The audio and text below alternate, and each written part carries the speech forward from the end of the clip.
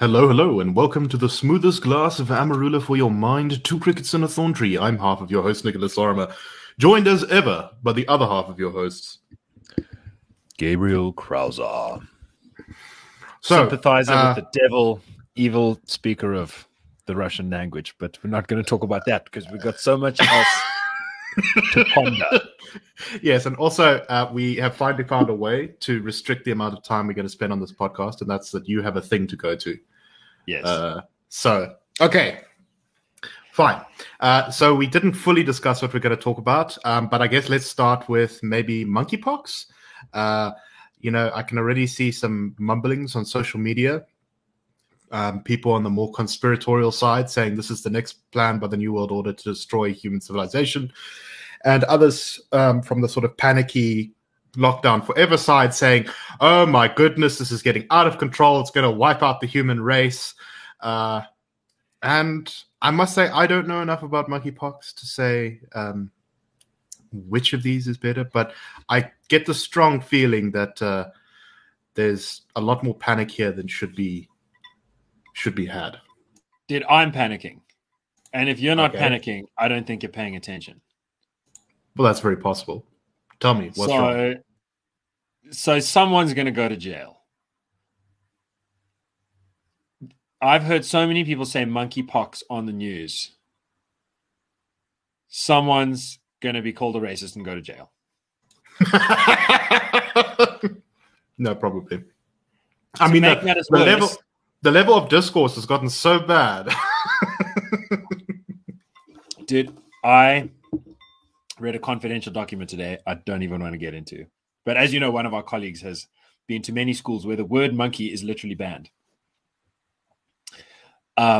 Including my favorite is the schools in Durban where there are monkeys on campus because it's like an untamed wilderness. Yeah, I know there's lots of vervet monkeys that cause them. And you're not allowed to say vervet. You're not allowed to say monkey. You've just got to say vervet.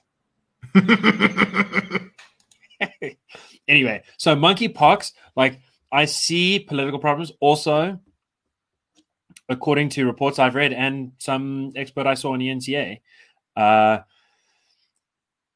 it looks like it's a sexually transmissible disease. So it can spread not through sex, through like physical skin rubbing, but sex seems like a good way to do it. And it looks like the super spreader event that took it out of Africa. And from, it's a zoonotic disease. It's called monkeypox because usually it spreads amongst monkeys, but it can transfer to humans, but then it's not usually contagious. A human can't usually spread it to another human, which is why it's been concentrated. The fear is here that it may have mutated into something that spreads more easily during sex, or is it just sort of... Yes. Okay. That is the fear. The fear is that it's done the mutation, and the super spreader event identified by, I don't know if it was the WHO or if it was like CDC guys, but a gay pride event in Spain. So gay pride monkeypox. Someone is going to be cancelled. This is not exactly. This is and you're kind of joking about that, but we both agree, because we've talked a little bit about this off air, is that this is there's a feeling here that there's going to be some infiltration by kind of stupid political correctness, wokey stuff here to not give people the proper information on this. So it has not been talked about particularly widely that the super spreader event was a gay pride festival. Why? Because of this fear of stigmatization. Yeah. It's like, if we say that it was at a gay pride parade, it's going to justify homophobia. Yeah. Okay, firstly, it doesn't. And secondly, in case if you need to be told that, you should probably listen to a different podcast. But no, indeed. And secondly, did we not just go through a pandemic where one of the key things we learned is that early and accurate information is very important to the well-functioning of the healthcare system, and that when health authorities have changed their minds, sort of not for really good reasons. I mean, the mask thing was a whole great example of that, right? It was like, on one hand, it was, no, masks don't work. Oh, no, wait, actually they do. Well, then maybe they don't. Actually, we're not sure. We don't know. Lol, Yeah. And the amount of damage that's been done to the credibility of worldwide health authorities, I think, has been immense. Some of it justified, some of it not justified. But surely the one thing we should have learned from this is, okay, we have to tell everyone all the details up front from the beginning so that everyone knows what we're dealing with and how to deal with it. And I just get a horrible feeling. And then just know that the comedians are going to go and make jokes about it. Yeah, some idiot is going to say something stupid. Yeah. But if we have to build society around the fear that someone might say something stupid, we are lost. Well, yeah, look out the window. This is yes. It's not working. So, I mean, I think that the stakes here are much lower. I think you're exactly right that the lesson hasn't quite been learned. I must say that last week that seemed different to this week. I did see a lot of media outlets reform their mistakes.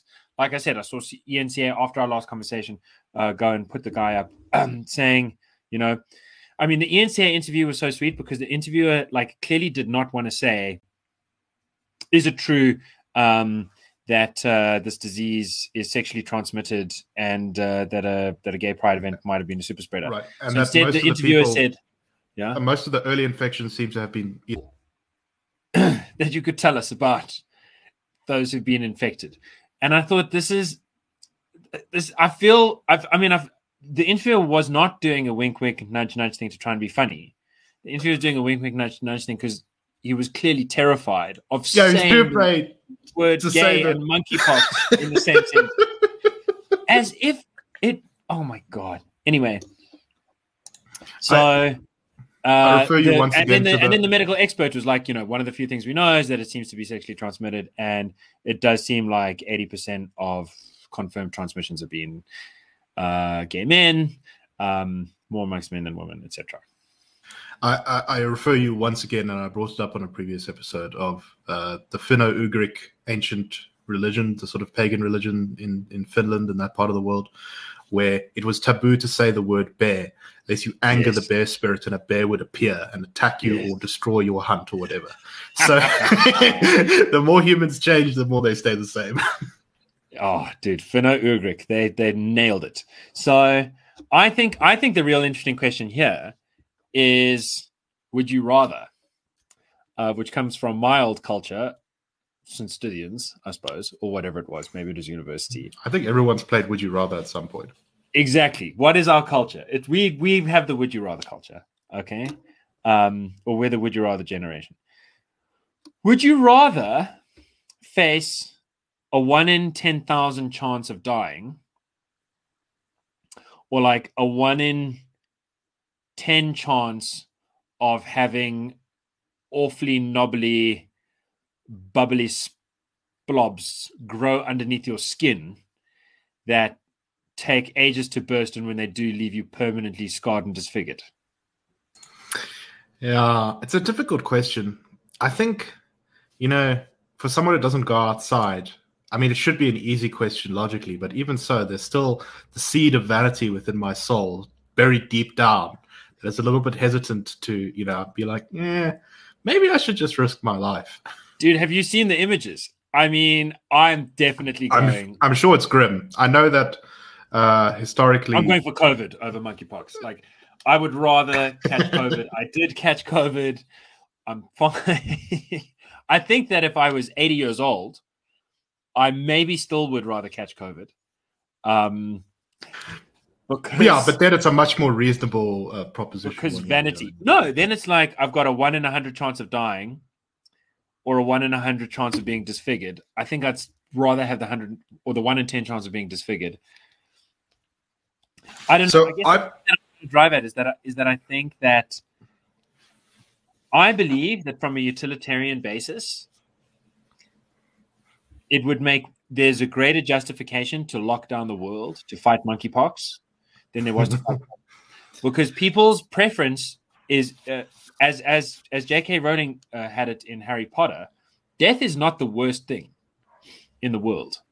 There are things that people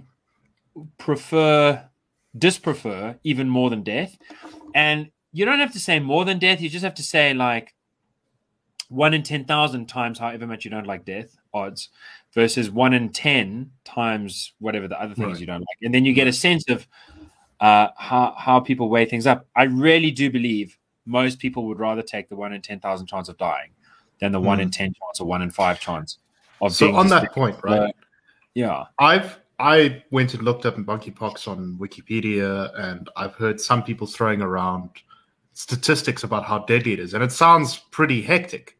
I know that in the past, monkeypox has had outbreaks where it's been anywhere from sort of 25% to 10% fatality rate on cases. Is that the case with this new outbreak? As far as I can tell, no one's died of this new outbreak.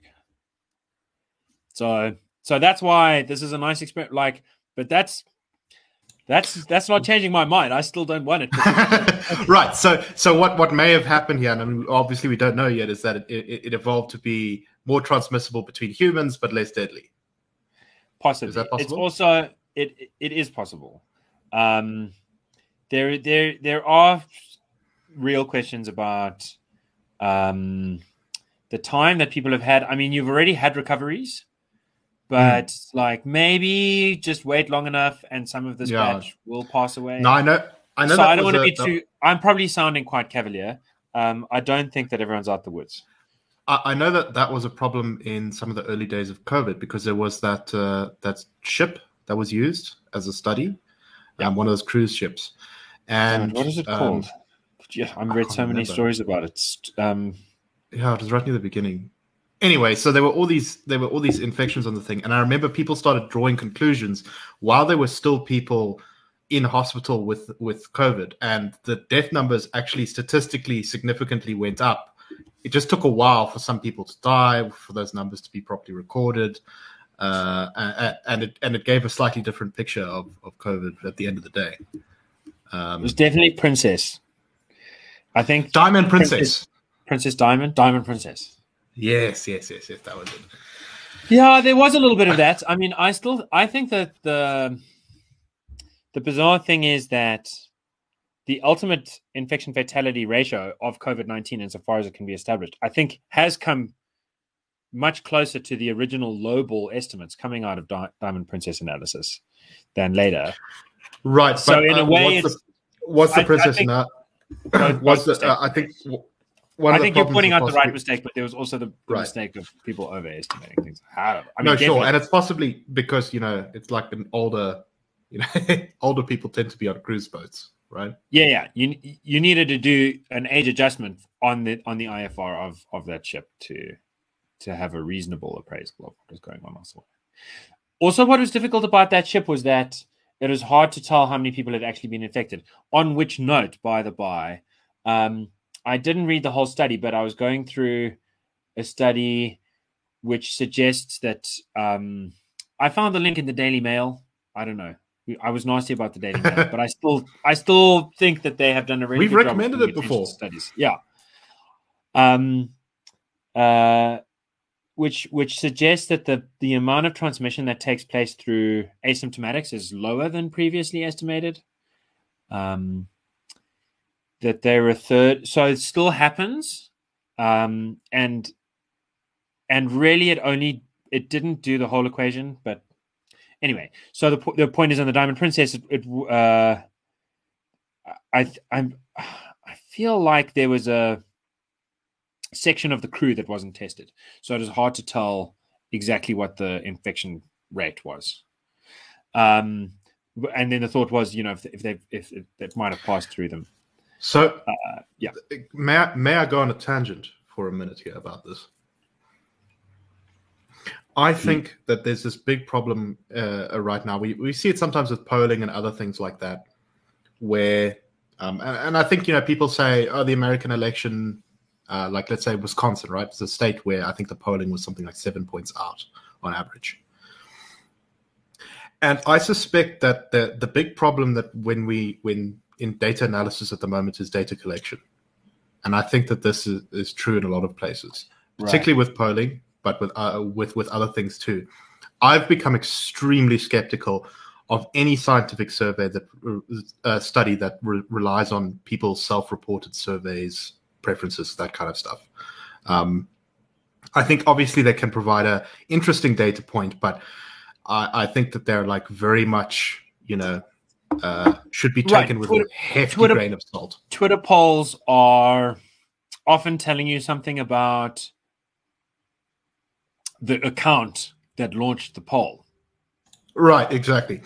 And also who retweeted it. But I know that, and I remember reading a lot about this during the last American presidential election, is that it's getting, at least in America, and I suspect in South Africa and a lot of other countries too, it's getting a lot harder to collect data from people. People don't answer their phones. The surveys are often too long, so it's like, you pick up the phone. This is why I should be working at Twitter, because the thing is, I don't know. I will try and limit myself to one mention of the war. 3 propaganda vans or buses have been driving around Mariupol, basically. The evil Russians are handing out sort of food and blankets to try and convince people that they're not so evil. And then next to it, they'll have a bus that's got a TV screen with the daily news being streamed. And the daily glorious brother citizens, we are here to liberate you. Yes, it's not CNN.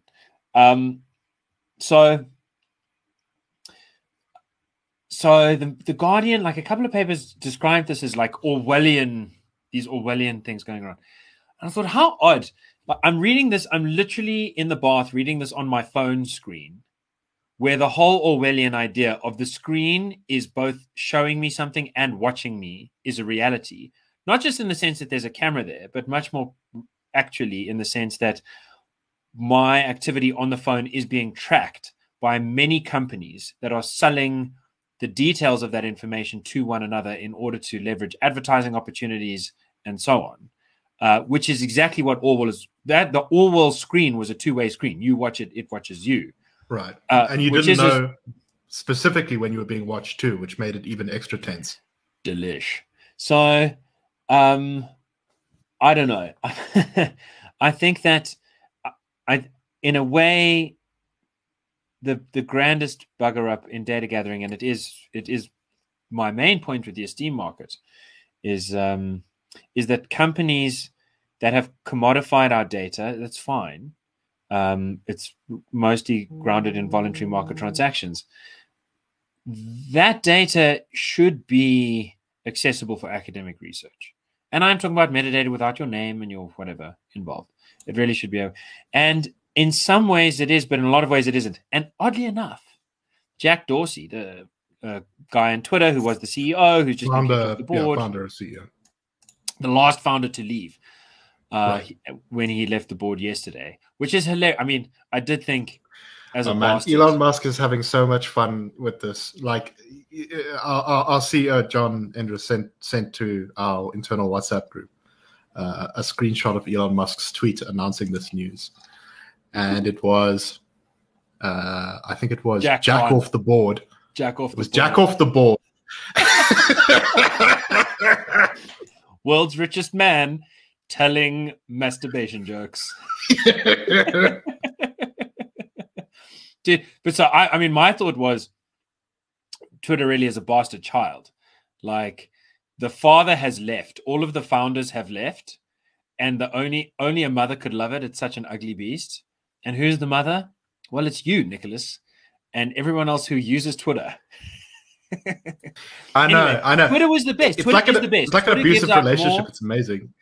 Even before like all mother-son relationships, Twitter was the most transparent with its data. The most studies that I have seen. When I first started doing research into these studies, I found this amazing study on All Lives Matter, for example, which compared, which did this thing which they do a lot on Twitter, where you can draw a map, a network map, and you can see how accounts connect to other accounts. And so you see how it really is like there are different domains.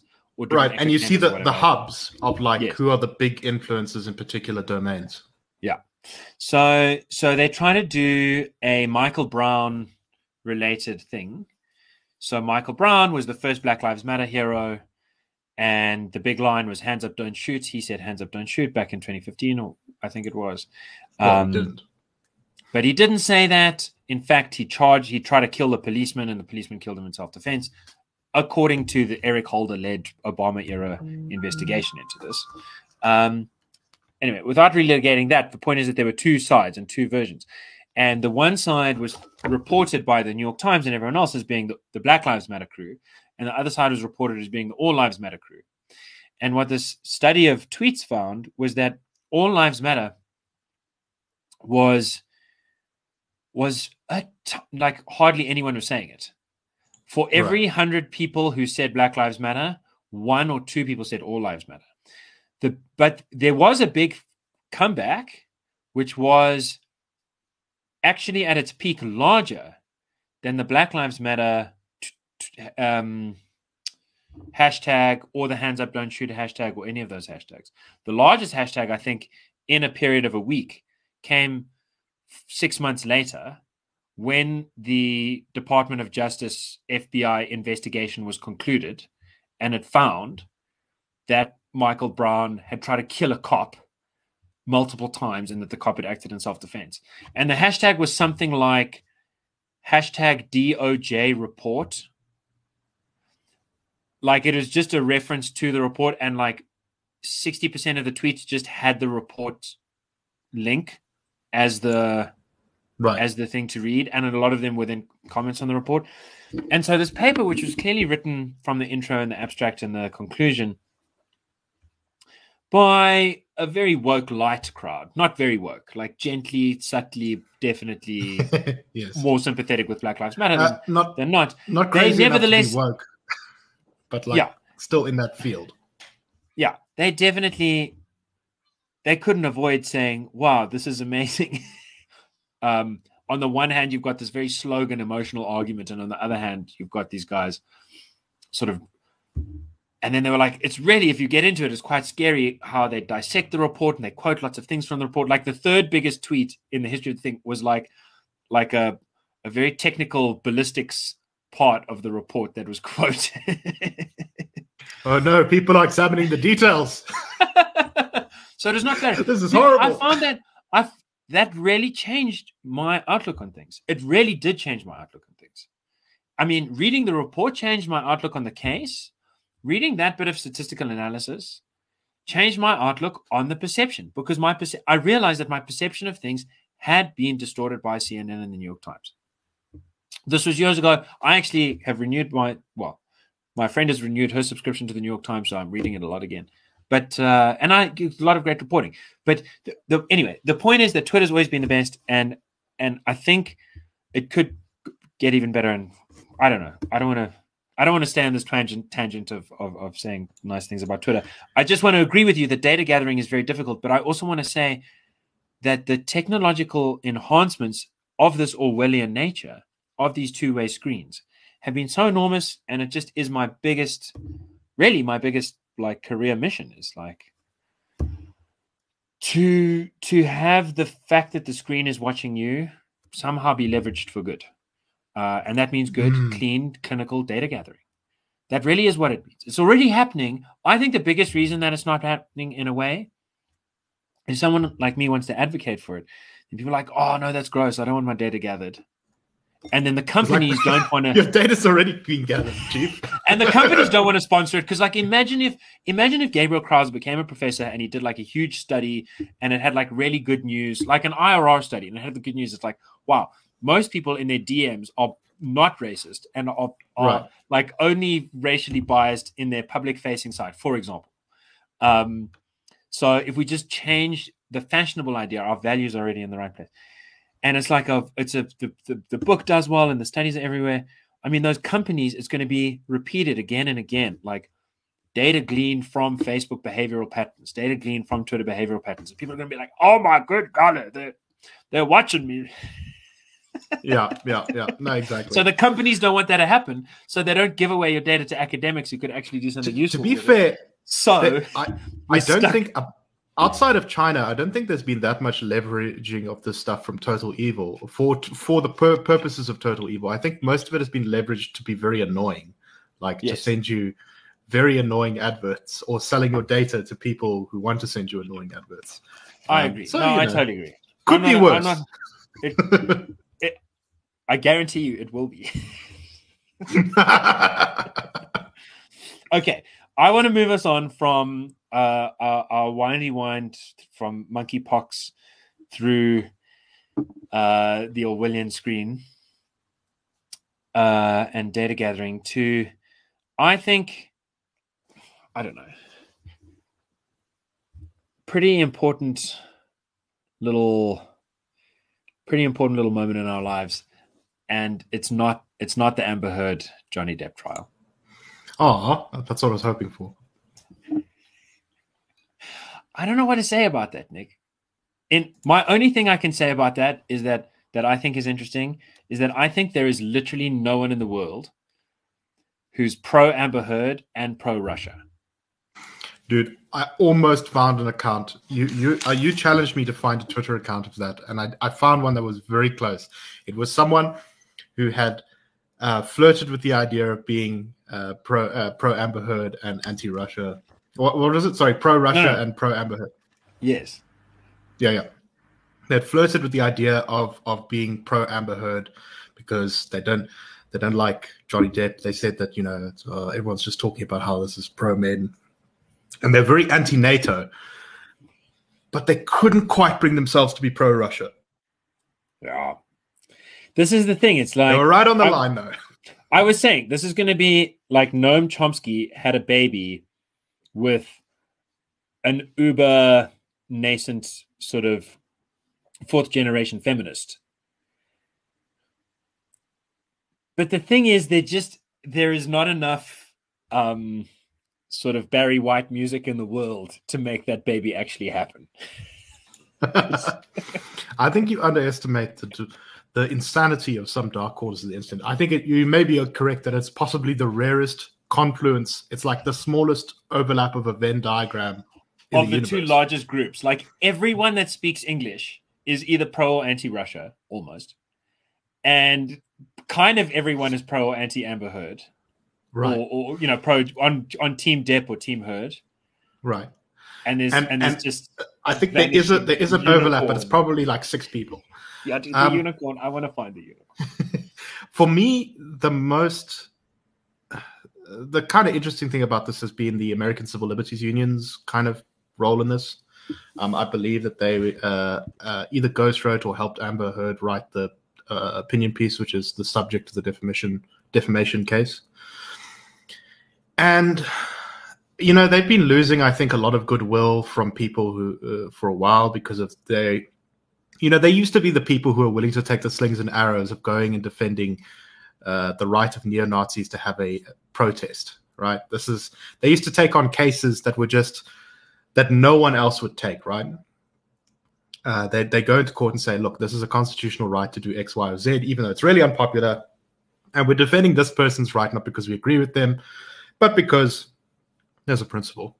And they've slid so far from that. Nowadays, they're talking about prosecuting people for transphobic language. They've just so gone off the rails. And the fact that they seem to have some kind of weird involvement here with Amber Heard, and then they also made her an ambassador to speak against domestic abuse. I don't know. The shadow involvement is dodgy. And I think that it connects to a story about money, which is kind of dodgy. So, right. So she supposedly donated money to them or something, I think. Yeah. And they paid her to be an ambassador.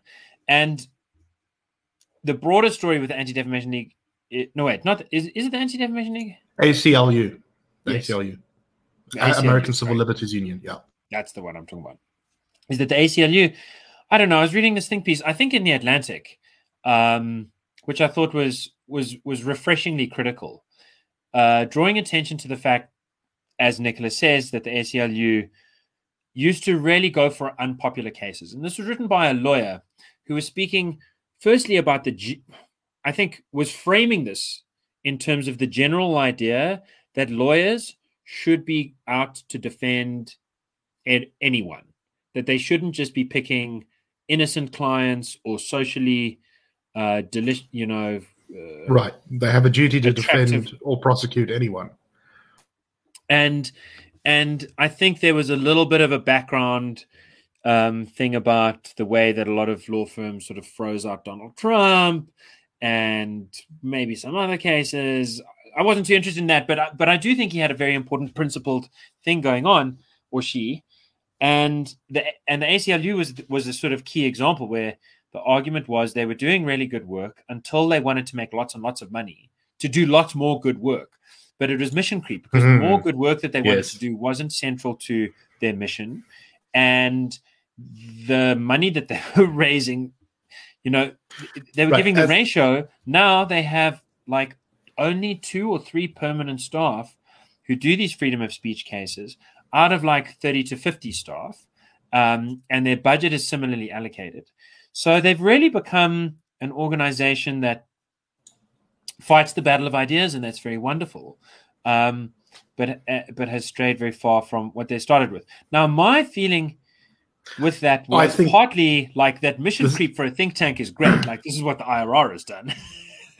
Yeah, to some degree. But I do also think the IRR has been relatively good at managing to sort of hold the line on a lot of things, of not going too far into mission creep. There is, as it turns out, doing unpopular things is not a great way to raise money. But at the same time, if you don't do some unpopular things, then you just become mercenaries.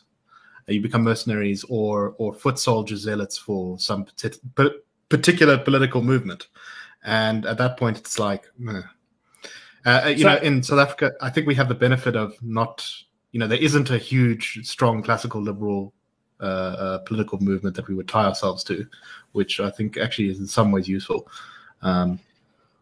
Yeah, I think that's right. But I thought that when I was making the slightly perverse self-critical appraisal of the comparison to a very damning article about the ACLU and its mission creep and the potential parallel to the IRR, is that I thought everyone in the IRR, both in their words and in their deeds, recognizes what the most important thing about the IRR is. So, my way of trying to improve race relations is largely to, make arguments about all other kinds of things. The minimum wage has been my bugbear in writing for the last couple of weeks. Because I think that, like aiming for happiness directly, a little bit of therapy is going to help. But the main thing is actually to make your bed and walk with a straight back and go to work and all that kind of good stuff. You don't aim at something else, you'll get happiness by the by. I think, if people are healthier, wealthier, and wiser, then they'll also happen to be much better race relations. So try and work on the first 3. But that said, like, there's just no doubt in my mind, I think, or in any of our minds, that the surveys that we do, where we go and ask people, like, what is your view on race relations? What is your view on the priorities of issues that government has to address? Those surveys, what do you think about BE? What do you think about a voucher-based system? Those surveys form... They're the foundation. Yeah. And we keep doing them, and we've got to keep doing them. And almost everything else is in some way drawn from those surveys. And the ACLU, it felt very different. And this Atlantic piece was drawing reference to, comments by the by and more official ones and real and quite serious conflict of interest moves that just made it seem like that idea of defending a neo-Nazi's right to wave a swastika in the middle of Charlottesville, that was something that they sort of felt that they had to apologize for. That was no longer the core of the mission. That was like drunk uncle who still gets invited to Thanksgiving or Christmas because he's part of the family. So you definitely have to let him come. But he is not the pride and joy. No one talks to him unless they have to. And there really is a difference between those two. Anyway, that's special pleading. Or it might sound like it. I don't think it is, but there's a major difference there. So I do think, and of course on the Amber Heard side, I have largely managed to avoid getting sucked into it. I will sell out my fiance, and she will be so angry if she ever listens to this episode. She does sometimes. Better whisper. She has watched all of it.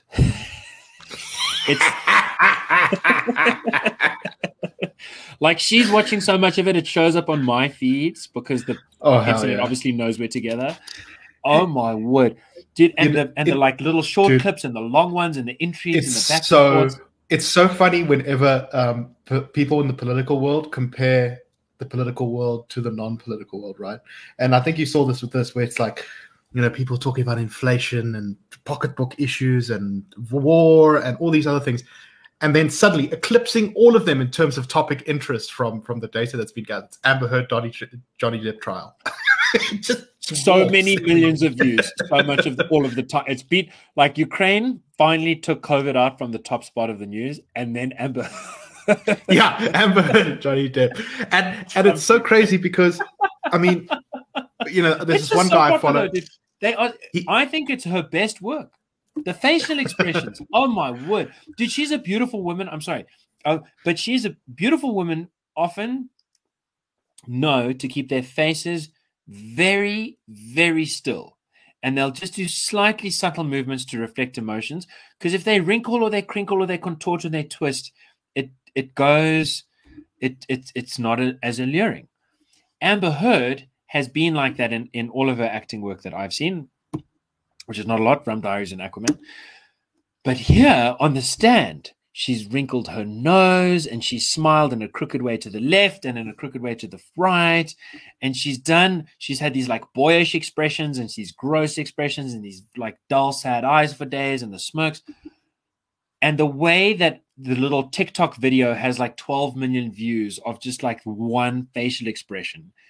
I feel, as a former student of acting and as a lifelong Dionysiac and so on, I feel so satisfied by this profound attention to body language and facial body language, and that finally we have someone eloquent to look at.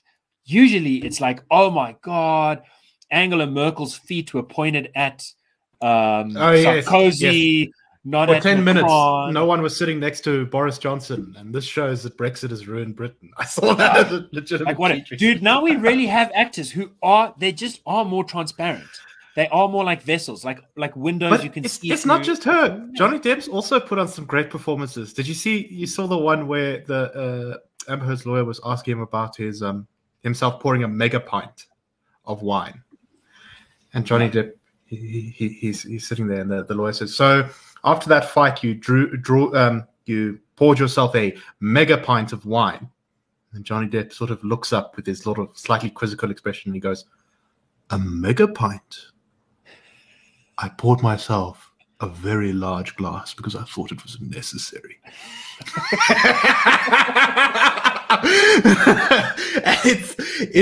It's amazing. I don't think the lawyers are used to this, because this is just like on another level of charisma. Performance. It's from charisma. There, he's charisma so slow and he's holding it. You can't, as a lawyer, force him to beat to your drum. You have to follow his pace and tone. Dude, but the best one, the money one that I want to come back to, if I can, is Amber Heard being asked, so did you donate? You said on TV that you had donated $7 million, the entire divorce settlement, to charities like the ACLU and there was a children's hospital, I think. Children's hospital, something like Black Lives Matter, whatever it was. Oh my word. But clearly you didn't donate any of that money for 13 months, and then this trial, and then this thing started, and now you're saying you can't donate it because you need the money to pay your lawyers. What's going on? And she's like, I did donate it. And they're like, then the lawyer says, I did pledge it. No, she says, I did donate it. And then Johnny Depp's lawyer says, no, but you didn't pay it. And she says, but when I say donate, what I mean is pledge. And she's like, well, in my book, that isn't a real thing. So, and then they get into this weird semantic discussion. It's so embarrassing. It's like, I mean, dude, humanity really, like, we can see the middle of the galaxy, and we can fly to space, and we can cure some kinds of cancer sometimes when we're lucky. Oh, but we can also lie and connive and I must say, there's something great about this so trial in the good. sense that it's So like good. it doesn't matter what your priors are. You can construct a great morality tale out of it, a Yes. villain, a hero. So you've got sort of woke people talking about how this is the system trying to crush a woman who spoke out against Oh my domestic God, dude. violence. According to the New York Times, she is Hedda Gabler. She is Macbeth. She is Lysistrata. Right. She is Medea. She is every woman. She is a witch. She is every witch that's been burnt in medieval Europe. It's amazing. And then on the other side, you've got this tale of this lovable goofball who's a bit of an idiot and basically married a woman because she was really pretty. And then got taught a lesson. And then got taught a very valuable lesson about why you shouldn't marry someone just because they're really good looking.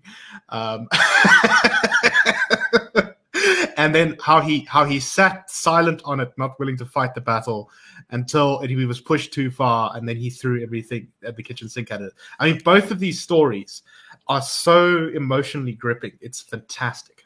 Yeah. So I don't know what to make of it. I feel like rooting for Amber Heard just because. Yeah, that's because you're such an annoying contrarian. but I haven't managed to find many facts in the way of supporting that. So I continue to watch it. Okay, but that is not the most important story. That is just the most delicious story. The most important story in South Africa right now is that some guy urinated on some other guy's laptop. Yeah, someone got really drunk and peed in his friend's room, and then all hell broke loose. And so what I want to do, in honor of my glorious alma mater, Princeton University. Take a shot. Okay. We had our 10th reunion last weekend, and I should have gone, and I'd always planned to go, and I didn't go. And it really is a sign that like I haven't made enough money to be a proper Princetonite. Like my university degree cost like 2.5 million rand, and I can't afford to fly to New York to go and say hi to my friends. Like I am such a wastrel. Surely you could have crowdfunded from them. Borrowed the money. No, if each of them gave you, a little bit of the money, I'm sure that'd be big too. I'm sure you. Dude, the scary thing is, no, I don't want to finish that sentence. But look, it would have been a very special one to go to because it's the first one since the pandemic. The other two were cancelled. It is the largest reunion.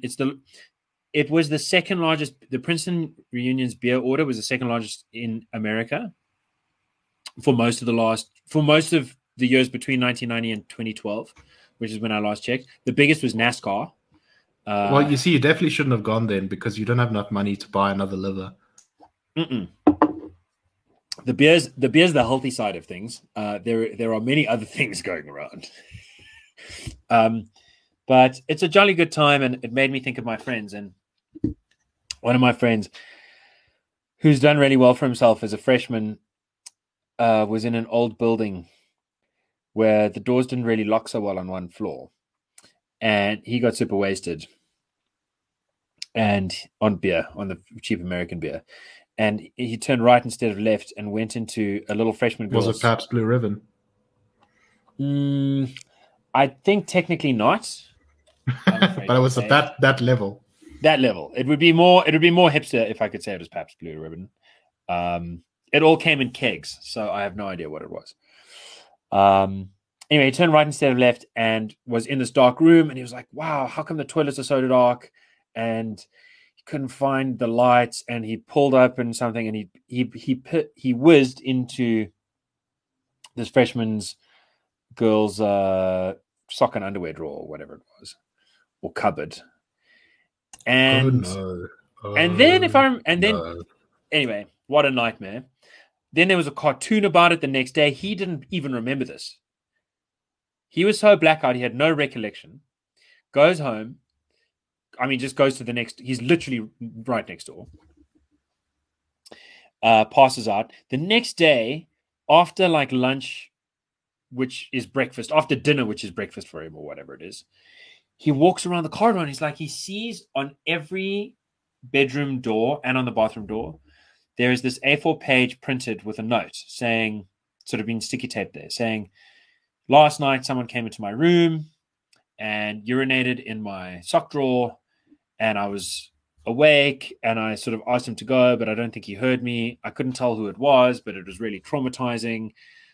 I really just want that never to happen again. And can we please all be respectful with each other and be careful of abusing alcohol, and definitely don't do this again. And also I've requested that the university accelerate its process of like helping us lock our doors. So he's like, wow, that's weird.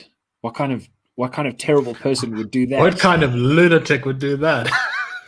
This, like, I don't know if you know how the play Oedipus goes, but Oedipus does not know who. Anyway, yes, so he yes. had the Oedipal moment where he was cursing the criminal, who he would, through the course of the evening, discover to be himself after he had like his sunset cup of wake-up coffee.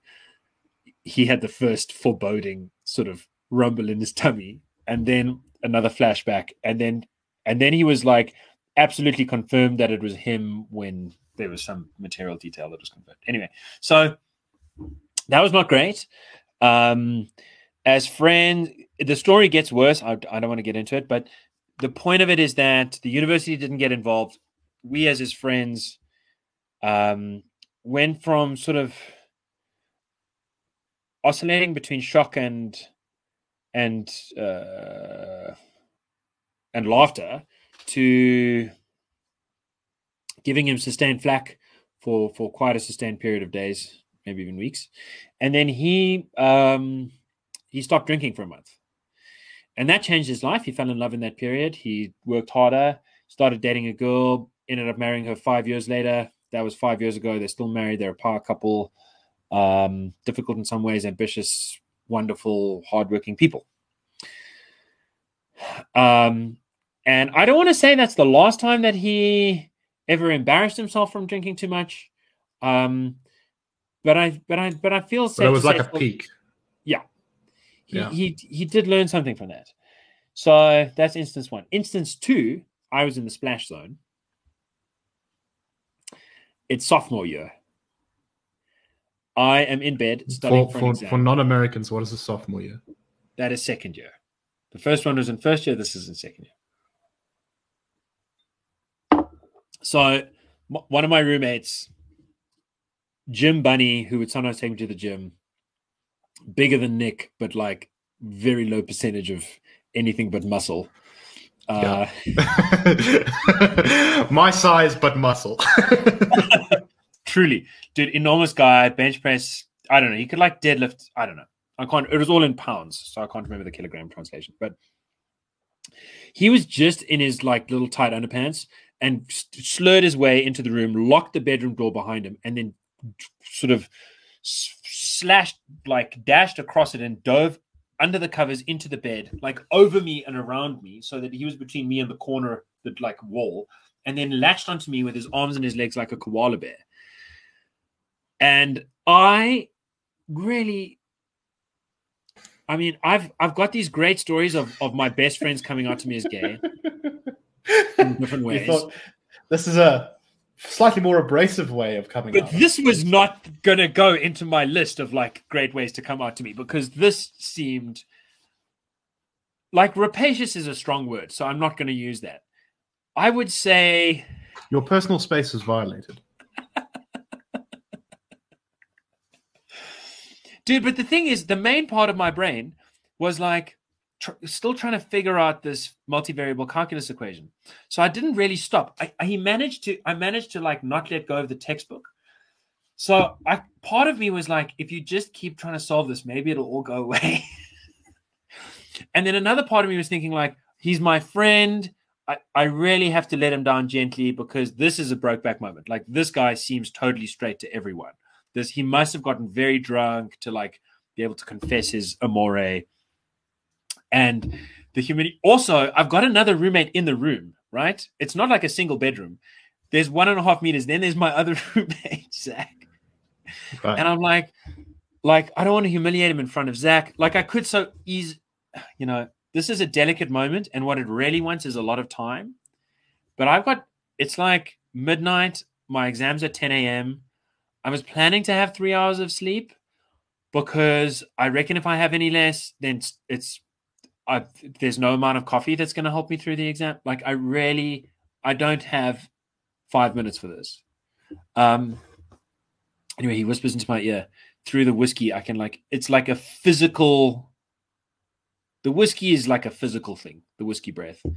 And crawling through the whiskey breath are like these letters that eventually manage to tumble themselves back together into words in my brain. And the words are, he's going to kill me. He's going to kill me. Save me. Save me, please. And I'm like, okay, so... Chief, you're the dude with muscles. What do you expect me to do? I'm a beanpole. Very sweetly, they used to call me big guy because I was tall. And also because I did go to gym and I was a rugby player at the time. So I could bench press 90 kilograms. Anyway, I feel relief, but I was thinking exactly what you think.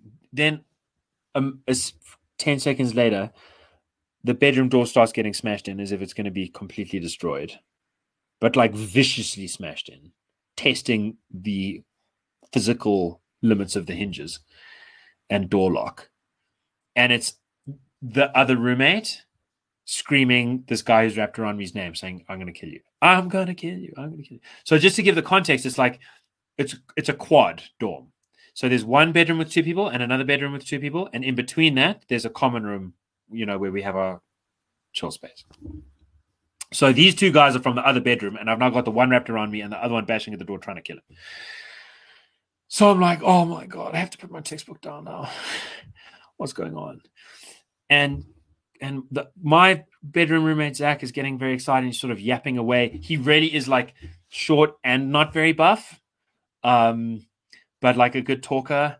Anyway, I negotiate with the one at the door, and I kind of trick him into turning away so that I can open the door, and then Zach is behind me and Zach locks the door behind me. Because I'm like, physically, there is no ways I can hold the other guy back, because although he's not as big, he's en route to being a professional hockey player. Oh no. That's terrifying. He really is like the only very close friend I've ever had that you could probably drop in Pollsmoor prison and he would walk out. Like, yeah. Oh dear. Harder. There are probably nails that are harder than him that are used in like spacecraft, but your regular hardware store 9-inch steel nail is not as hard as this guy. I couldn't hold it back, but the door was strong enough to hold it back. Anyway, I get outside into the common room and I realize what's happened is that the one dude was so drunk that he mistook the television screen, which was like $2,500, massive state-of-the-art 2010 kind of flat screen plasma television screen when those things were like fresh. Had mistaken that for a toilet somehow and urinated all over it. Dude, and he must have unleashed liters. Like, you can't measure the amount that you have to measure it in ounces and liters, because it was all over we were in a brand new building, all over the new lacquered wooden floor. It had soaked up into the little bit of carpet. It had soaked up into the couch. Some of it had sprayed across this guy's like textbooks that were in a rack next to the TV. He'd ruined part of the gaming console. Dude, the best bit is he actually did this while the TV was off. Then he heard the other roommate coming back, the Canadian, through the window, because we were on the second floor and the windows are open and the Canadian was coming back with his friends chanting Canadian hockey songs. And he was like, oh, that's great. And then he noticed that his jeans were starting to soak wet from the ankles because his own jeans were like soaked. There was so much urine on the floor that his jeans were like osmotically resisting the force of gravity, pulling it up past his socks into his shoes and ankles. And that kind of woke him up. And then with seeing the friend outside, he was like, oh, wow. And then he realized he'd whizzed on the TV. So then, and I kid you not, this took him like 5 minutes. He found the remote and turned the TV on to test if he'd broken it. And he hadn't. And this presumably broke it. But once he put it on, like sparks flew, and you could see exactly where he'd urinated on the TV screen because that was totally black. And then on the fringes, there was like a rainbow. And then after that, you could actually still watch TV.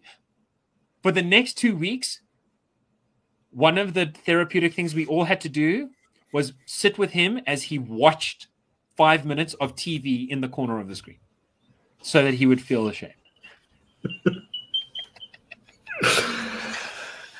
I have a urine-related university story. Didn't happen to me. Go. Happened to a friend of mine. His dorm stole a mascot from another dorm. They decided to hide it in his room because he's a friendly, unassuming chap. They thought it would be safest there. Anyway, at some point, the other dorm's members figured out it was in his room and attempted to get it back. But being a loyal member of his dorm, he refused to give back the stolen mascot. Even though he hadn't stolen it and was just the unassuming, sure. Yeah. Exactly, because, you got to stay loyal to your tribe. Yeah. He went to Tux, by the way, so this is all at Tux. So a siege began. These guys tried to bash on the door and tried to bribe them out and tried to convince them out, and they just couldn't get them to move. They were too loyal. They also didn't want to break down the door because I don't think anyone was particularly drunk in this circumstance, but, I'm sure there was at least a little bit of alcohol involved. So they were like drunk on camaraderie and team sport. Well, yeah, there was a drunkenness, there was an intoxication of a certain kind, right? So the people laying siege decided the best way to break the siege was to pee under the door. And so they did.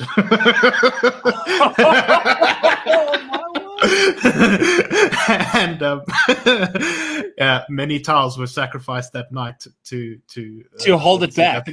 So it wasn't just one guy, like several dudes are peeing against the door. There was at least two, and there may have been more. Anyway. Okay, can I tell you my third one? Yeah, go on. So I told you about freshman year and sophomore year. Then comes junior year. So you had one a year, basically. In third year, a very close friend of mine, where I'd go hang out a lot, they wanted me to be their roommate. I, as it turns out, wisely, I don't know.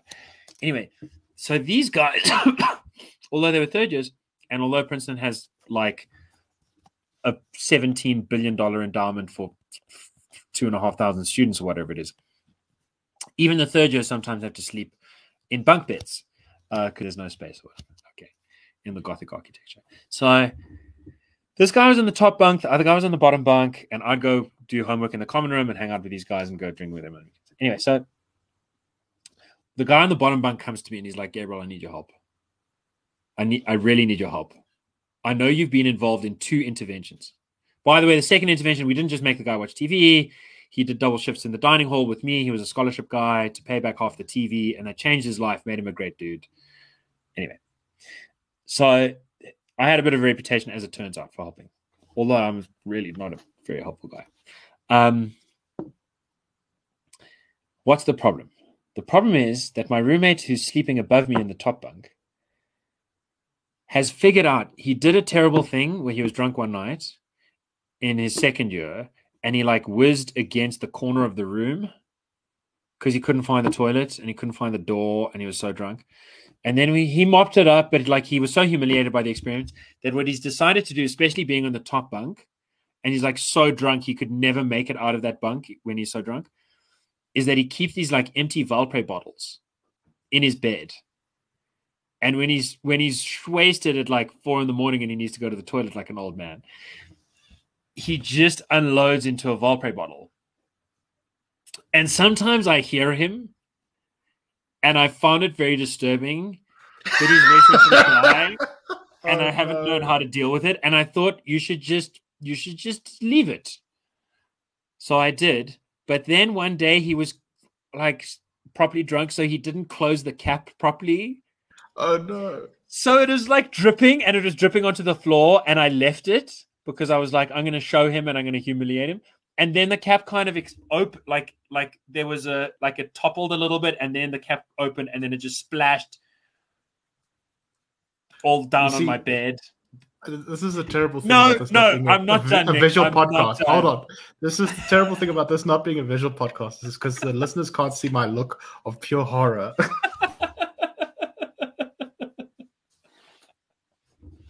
I'm not done. I was like, well, let's help you out. He's like, no, dude, this is not the part. At this stage in the story, I was still able to deal with this. So what I did was I got up. He was snoring. The splash and my OF didn't wake him up. So I left the room. I went to sleep in the common room, or sleep at a friend's room, or sleep with my girlfriend, whatever it was. And the next day, when he was in class, I went into our room to get all my stuff and take it away. Because my move was going to be to passive aggressively, dude, I love Princeton. His idea of the best way to punish his friend was to move out. That would teach him. Okay. The thing is, he realized when he was there that the room smelt even when his friend wasn't there in a weird way, that he'd always thought it must be because my friend's there. And he noticed that his friend's cupboard, he opened his friend's cupboard and found within it over 24 full Valpre bottles of urine. Some of them so many months old that they had like distilled into like layers of like, oh no, like dark green black gunk and clear liquid and like orangey. Like the ammonia had sublimated out of the solution. When he opened the thing, he immediately vomited. So he had... I think we're going to have to put a warning on the front of this podcast. Okay, so I'm not going to tell you fourth year's story, but fourth year's story is worse. My research into this actual case, I don't know. So hold on. Yeah. Why did we just tell those stories? I think perhaps to make the point that universities and people peeing in places they shouldn't are not exactly strangers. Yeah, you shouldn't jump to the conclusion that it's racism. Right. I would say that either.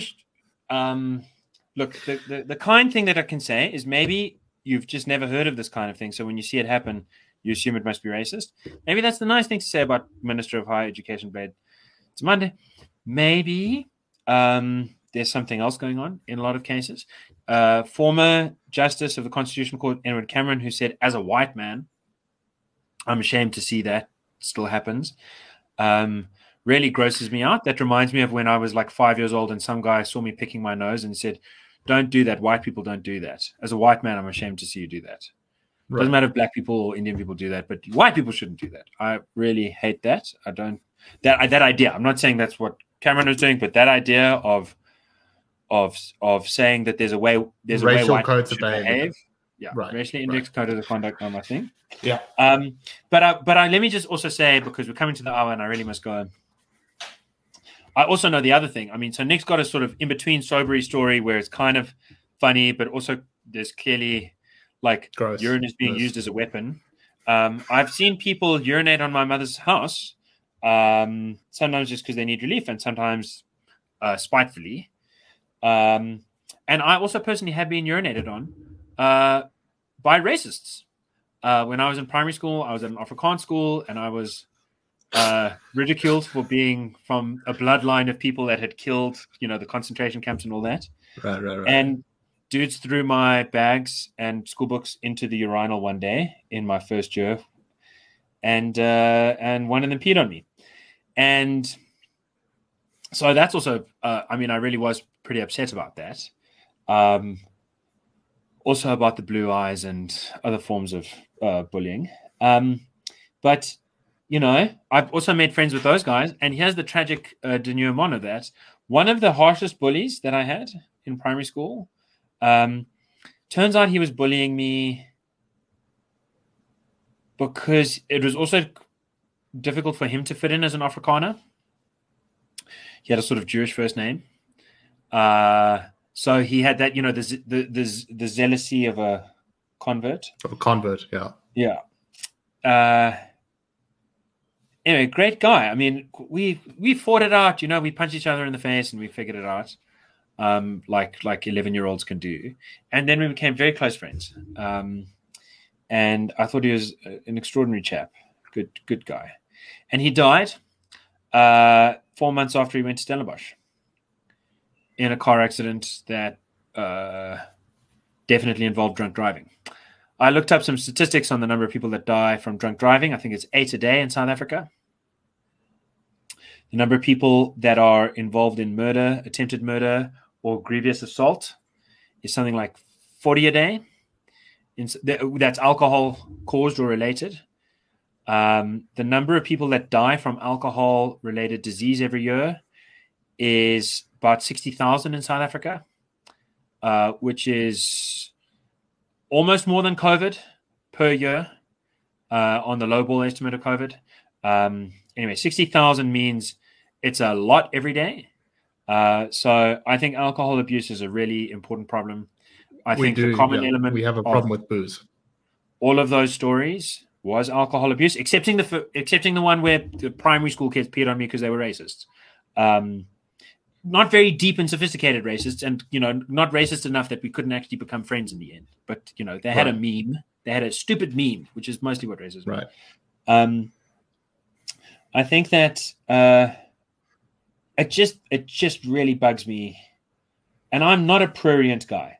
I often have a drink on the show. I like to have fun. My hair is not well cut. My beard is not well trimmed. I don't tuck in my shirt. I am not. Gabriel, I don't know what that's like at all. I can't imagine living in that world. Nicholas and I are both chilled dudes. We are not, we're not the kinds of guys who want to go out there and say, "Hey, kids, don't do drugs or don't drink or any of that kind of ultra ascetic stuff." But at the same time, I do feel a huge gap where there should be someone saying alcohol abuse is a major problem in South Africa. It's a major problem in South African universities, particularly in the excellent ones. It's easy for it to be a problem. The more excellent the university, the easier it is for it to be a problem. And that what I would say one of the reasons we managed to come right as friends at Princeton, you don't need the university to get in. In 2020, just before the pandemic, in fact, we did a show on this. I don't know if it was this one or Daily Friend. I remember I was talking about this. Stellenbosch banned alcohol from campus. And we talked about it as like, wow, this is important. Someone's finally talking about this important issue. Not a great solution. But people should be serious about it. It's just, I nearly died once on the road. It's a very serious thing. Yeah. Right. And no one wants to do that systemic analysis. Yeah. Yeah. No, I mean, and that's the one thing, of course, that's not even slightly in dispute. The racism aspect is somewhat in dispute. But the fact that this guy was drunk out of his mind and beclowmed himself and caused havoc and discomfort to a fellow dorm mate is not in dispute at all. And, that kind of thing is not uncommon. People drink way too much. I think Americans also actually have as I suggest your stories about Princeton have pointed out, right? They do have a binge drinking problem. Like South Africans, it's one of the many ways in which we're similar to them, is that we have problems with alcohol. I agree with you. It's not like a glass of wine with dinner every day. It's like, don't drink at all Monday through Friday and then drink. But we're going to get flipping crunk out of our minds on Friday night. And I know the feeling and sometimes I think it's like it's complicated. I don't want to even start into how complicated it is, because I think rinsing off, there are all kinds of valuable things to excess and extravagance and whatever, but there just is room in a society for someone to say, here's an instance. The thing is, I saw this placard that said racism, tip of the iceberg. That is every time there's a single racist incident, it's always the tip of the iceberg. It's like you're just seeing it this one time, but it's actually happening everywhere. And our data shows that that's not true. Yes. The data on alcohol shows that it is true. that if you see one person or you hear about one person dying or undergoing humiliation or something very seriously bad, that really is the tip of the iceberg. People really are dying every day. 60,000 a year. You do the maths on how much that is per day. You know? So I'm not saying that's the only way things could have gone. I do think it's interesting that there's a story in IOL where someone spoke to Theuns du Toit's mentor. Theuns du Toit is the guy who urinated on Babalo Ndwanyana's property. That Theuns du Toit's best friend at school was a black dude. That he was like he was at Worcester, which is, if he was from Paarl, Paarl's a difficult town, but Worcester, as far as I can tell, much more integrated. Like, that school seems like a Model C. Anyway, very multiracial rugby team and all that. This story reports high school friends and so on saying everyone's description of this guy as a racist is just not at all accurate. They are not named. I haven't been able to, I find it difficult. Yeah, well, I'm not saying anything conclusive, excepting for here's the one conclusive thing, as Nicholas says, it's beyond dispute that alcohol abuse at Stellenbosch in particular is a huge issue. And neither the Chancellor nor the Vice Chancellor nor anyone else that I can find is addressing that. And I think that's cowardly. Good point. And I hope their friends help them out. Yeah, no, indeed. Although, it's going to take, I think, a while to get past all of this for everyone involved. Should we close there for recommendations? I know you need to go. Do you have anything to recommend? I do. I can go first. You go ahead. So I have been rewatching the original seasons of Star Trek, the ones from the 60s, and they are so great. Just fantastic television of a kind that you wouldn't get today. It's just nice science fiction. The sets are cheesy. Everything is made of cardboard. There's lots of funny bleeping and blooping noises. But it's just so nice to see something slower paced, something a bit quieter, something where every episode is an idea. It's not some overwrought, over-emotional arc that takes 10 seasons to sort out and has lots of cliffhangers. Each episode is a nice little story, and the writers get to play around with it. And, the episodes vary in quality, but overall, I'm just having an absolute blast rewatching it. And I'd recommend that anyone who's even vaguely interested in science fiction, if you've never watched the original series of Star Trek, or if you have, but haven't for a long time, go back and rewatch them. They are amazing. Dude, second that. I rewatched some towards the end of last year, like in the holiday period. Oh, so good. Yeah, and modern Star Trek sucks. Yeah. Well, I don't know. William Shatner's hammy acting is so delicious. Dude, William Shatner. In Fight Club, there's this great scene where it's like, if you could fight any celebrity, who would you fight? And the hardcore guy's like, Hemingway. And it's like, what are you going to say? William Shatner. You're going to fight a famous Hollywood actor? William Shatner. He's the great now. Masculine challenge. Yeah, I think he's 92 now. I'll take that opportunity to segue to arguably South Africa's greatest masculine physique or core of machismo in our acting world, Jamie Bartlett, a lifelong friend, a family friend, a wonderful actor, passed away this week. I don't know. I don't know his new partner, but his former partner Camilla and their son Hector and everyone around. It's been a real shocker because he was 55 and it was a heart attack and it was a very sudden thing. And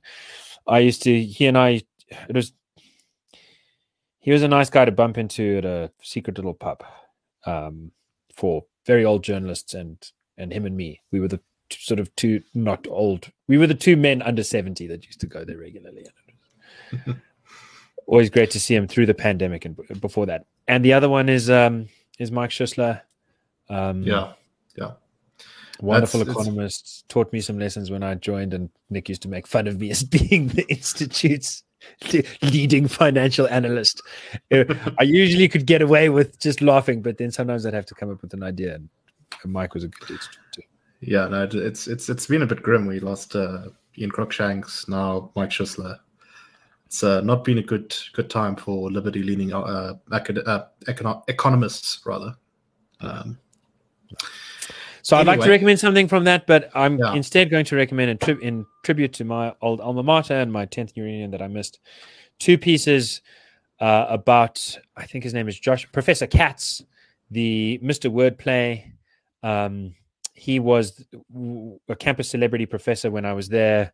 Won, I think, the second most teaching award. The one who just got fired. Professor. Just got fired. His star student was one of my best friends. That'll be the subject of one of the pieces that we plop in the description of this class, Wordplay, a wry plod from Babel to Scrabble. Turns out Wordplay and a wry plod are anagrams. And he was just, I don't know, just one of the most brilliant professors there. He's been fired. You'll see his version. You'll see the New York Times' version. You make up your own mind. I think it's a significant case. Indeed. And with that, let's close now. I hope you all can keep the flag of liberty flying.